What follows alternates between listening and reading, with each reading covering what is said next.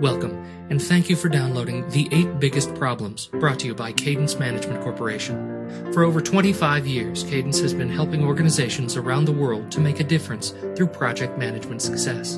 Today, Cadence is widely recognized as a leading provider of project management training, consulting services, and supporting tools.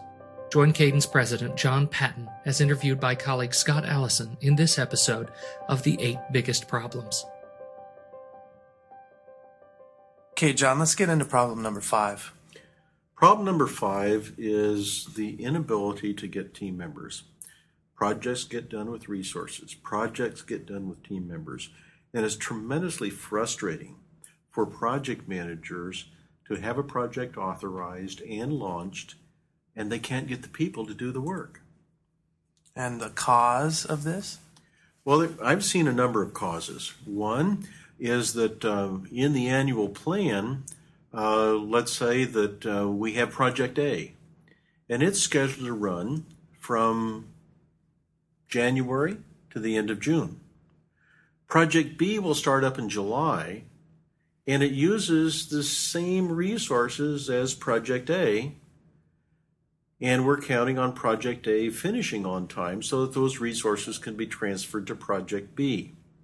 Well, if Project A is delayed, then the transfer of the resources to Project B will be delayed also.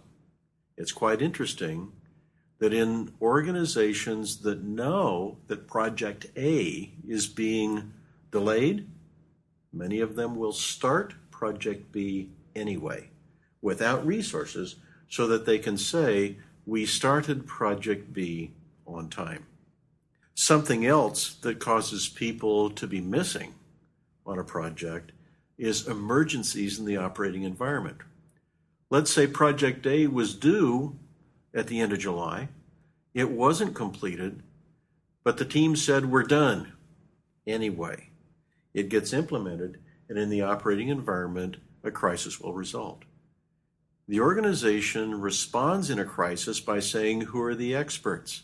Let's pull them into the emergency, and they're going to work full-time until stable operations result.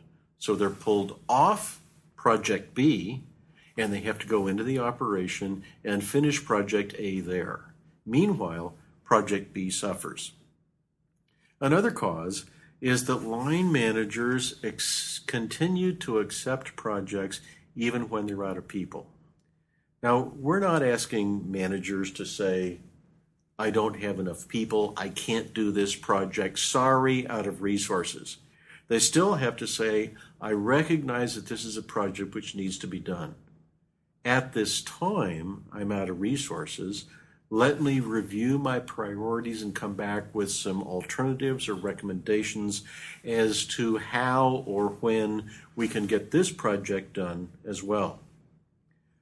Another cause is project managers who don't write all of the problems on the project in their status reports. Some project managers will even turn in status reports that say no problems because they want to give their management the impression that they're under control. It's very key to tell the truth in status reports.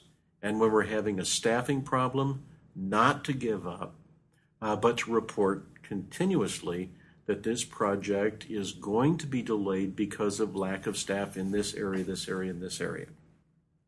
Projects are often given the same priority. They're all number one. When you have to choose, what are you going to choose if they're all number one? So by default, those projects which are more visible or those projects which are in crisis will move up to number one position. And resources end up getting transferred to the project in crisis in bulk. And it's really inefficient for the organization. Furthermore, nobody's willing to put projects on hold. Now, they're not even willing to talk about it. Everything needs to be done. There's a lot of pressure. There's a lot of urgency. So we've got to have all these projects out in execution, but without the resource concentration that allows any of them to get done within their time frame.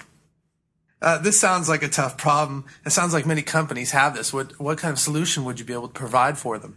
Well, there's a temporary personal solution for project managers, And then there's an organizational solution. So let's see if I can pull all this together.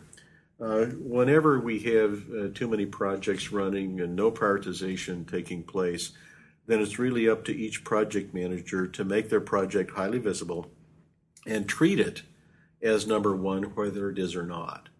And it's they're really being true to the project manager's charter, which is to overcome obstacles and get the project done. So there's more escalation in this kind of environment to get the resources that we must have to carry out the project objective. The organizational solution is to begin by taking an inventory of projects and then by prioritizing them for resource loading purposes. So there's a list of projects for the organization, one number 2, one number 3, etc. And this is updated on a monthly basis. We'll load those projects with resources until we run out. And we'll then draw a capacity line on this list of projects. The projects that are above the capacity line are active. The projects that are below the capacity line are on hold, waiting for projects to go to completion so that they can get the resources needed to activate these projects. Now, when this starts to take effect, when we're working within our capacity, we actually see organizations over and over again getting more projects done per year when we're working within our capacity. If we need to take resources from a lower priority project, we always go to the bottom of the list to take resources. So there is less impact throughout the whole list. So 4 doesn't steal from 5. If project number 10 is on the bottom of the list and 4 needs resources, they look at project number 10 first and then number 9 to find the right resource. It's important to report time on all projects. On problem number 1, I talked in more detail about time reporting, but that enables us to find out what our more precise project capacity is. When we're out of resources, we want to encourage project managers to generate alternatives. So we don't have enough people internally. Well, can we use temporary resources? Can we contract to the outside? That's a common approach. But I remember one project manager who went to a local university and got seniors who were just about to graduate as interns. They wanted experience on their resume, and they worked for 6 months on his project at minimum wage.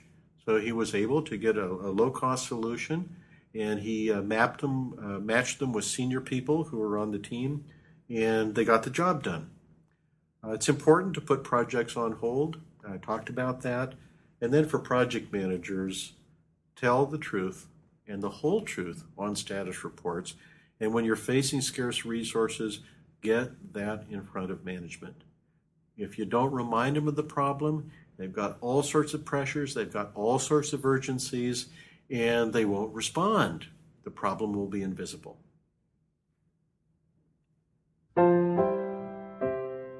Thank you for listening to the 8 Biggest Problems. For more information on this series or on Cadence Management Corporation training and support for your projects, visit Cadence on the web at www.cadencemc.com. All the tools mentioned in this series are available to download for free. This and all Cadence podcasts are available for free in the iTunes Store. Download iTunes today at www.apple.com/iTunes. Join us next week for the next episode of the 8 Biggest Problems from Cadence Management Corporation. Thank you, and we wish you only the greatest project success.